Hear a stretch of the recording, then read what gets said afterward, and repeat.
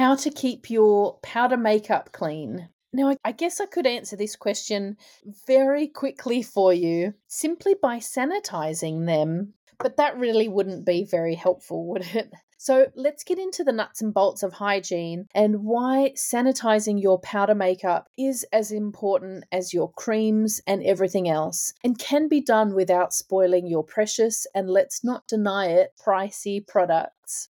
This is 5 Minute Face Talk. I'm Karen, and I've been a film and TV makeup artist for over 25 years now. And inside 5 Minute Face Talk, I'll share the cream of the crop makeup and skincare products, techniques, top tips, and no-nos, and hopefully a giggle or two, all in bite-sized episodes to help you look and feel fab, because life's too short for YouTube videos.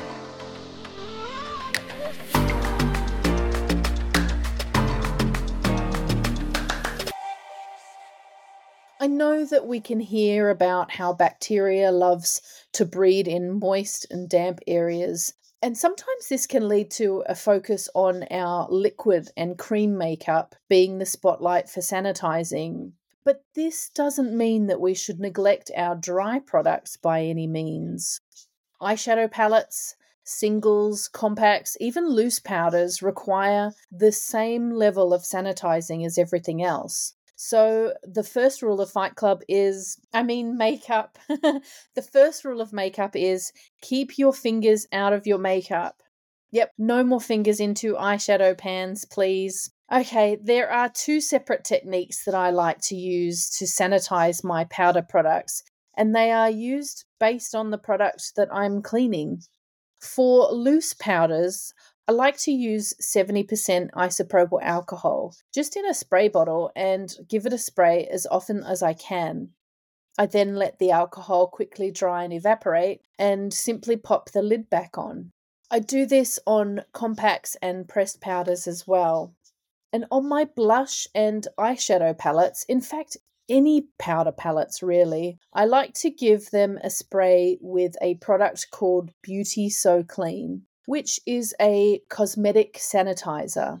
So why use this? Why use anything other than 70% isopropyl alcohol if it's fairly affordable and it works? It does the job, right?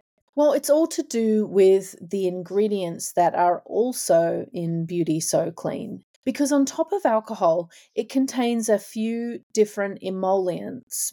And what these do is ensure that your products are not going to dry out or be altered in any way by the repeated addition of alcohol to them. So once I have spritzed my palettes with Beauty So Clean, I usually then wipe in between the pans with a tissue or a set-up towel and a small spritz of Beauty So Clean onto the tissue or towel. Or I can use 70% alcohol to ensure that the whole palette is clean and free of overspilled eyeshadow, or heaven forbid, when you drop a palette and that one shade in the corner crumbles. Oh, the pain. Oh, it's heartbreaking. And if you have tiny little areas that you need to get into, I like to use a fine-tipped Q-tip spritzed with Beauty So Clean so I can get in there and bring my beloved palette back to its former glory and cleanliness. And that's it, really. It's very simple, and therefore it's something that you can be practicing often and repeatedly. But by using Beauty So Clean, you can rest easy that you're not overly drying out your finest eyeshadow pigments or altering their makeup, pardon the pun, in any way, shape, or form.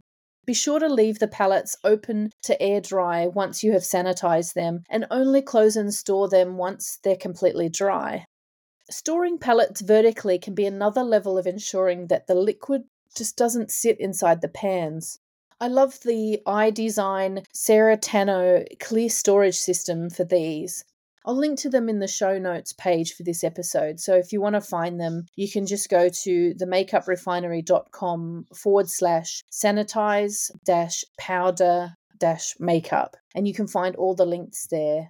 But her shelves and storage dividers make it so easy, and they just make your products look really pretty, whether on your makeup station at work or at home in your cupboard or shelves, or if you have a dedicated area set up. They just look so pretty or presented clean and sleek too. So getting into the routine of a weekly sanitizing is a really good practice. And at work, I aim to sanitize all of my products after each use. And also, again, when I pull something out to use the next time. So it's usually more frequently than that.